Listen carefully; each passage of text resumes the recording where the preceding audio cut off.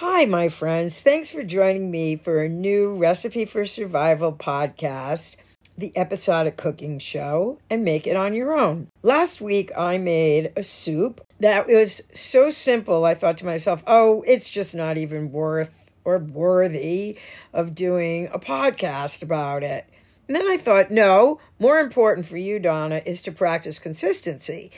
So I am going to share with you how to make a red cabbage and apple soup. It's great for weight loss. I think it has 83 calories in a serving, high in fiber. It even has some protein. It's a great easy dish. It's basic staples, except for the cabbage. I mean, I don't keep cabbage around all the time, but I had one from work, and I did half of a recipe. I used only half of a cabbage, a red cabbage, medium-sized head. I hope you'll stay tuned. It's really sweet, easy, fast episode. I'll be right back with you.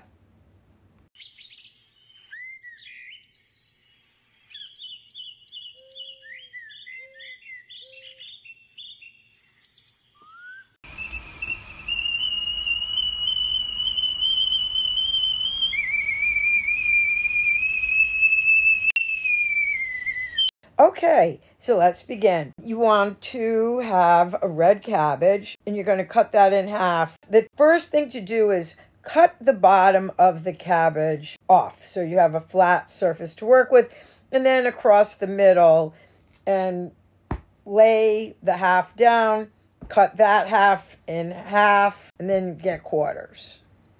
And those quarters of the cabbage, you're just going to slice across. So it's like a slaw. Then next what you're going to do is peel and chop, medium dice, a yellow onion, and peel and chop an apple. Now, I don't like Granny Smith apple in this recipe, or pretty much any recipe. I find the Granny Smiths just too sour in any kind of cooking. So I always go for the sweeter apples like Gala, John of Gold, and of course a Honey Crisp. Okay, next what you're going to do is mince 2 or 3 peeled garlic cloves. You want to have vegetable broth. I always start with about 3 cups.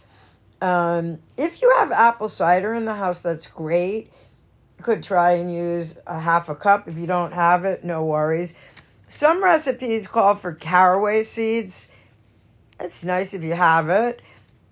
I don't keep caraway seeds at home, but if you have it, definitely it's wonderful in this dish. And now we're also going to use apple cider vinegar, which I consider to be a staple. And if you have that around, I always start with, say, 2 tablespoons, because I'm also going to put regular, good turbinado, a good natural Florida crystals, sugar. And I just sort of, a little across the top. I'm sure way less than 1/4 cup. And now what I'll do is repeat the ingredients and then give you the procedure. I hope you'll stay tuned for cabbage and apple soup, which really is very easy. And let me get you the ingredients straightforward and then the procedure. Thanks. I'll be right back with you.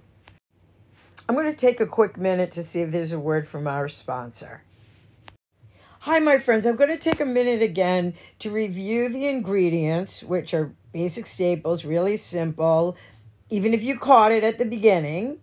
And then we'll roll right into the procedure. So what we're going to do is begin with enough olive oil to thinly coat the bottom of the pot. Then add the chopped yellow onion and 3 garlic cloves, and if you have the caraway seeds, you would get them in now.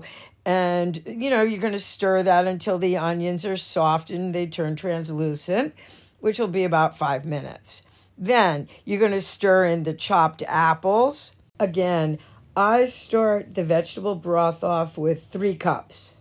The apple cider, if you have apple cider, the cabbage, which you'll probably have about 4 cups, maybe. It doesn't really matter because you're just using half and whatever you cut up, in the quarters. That's what you're going to use of the cabbage.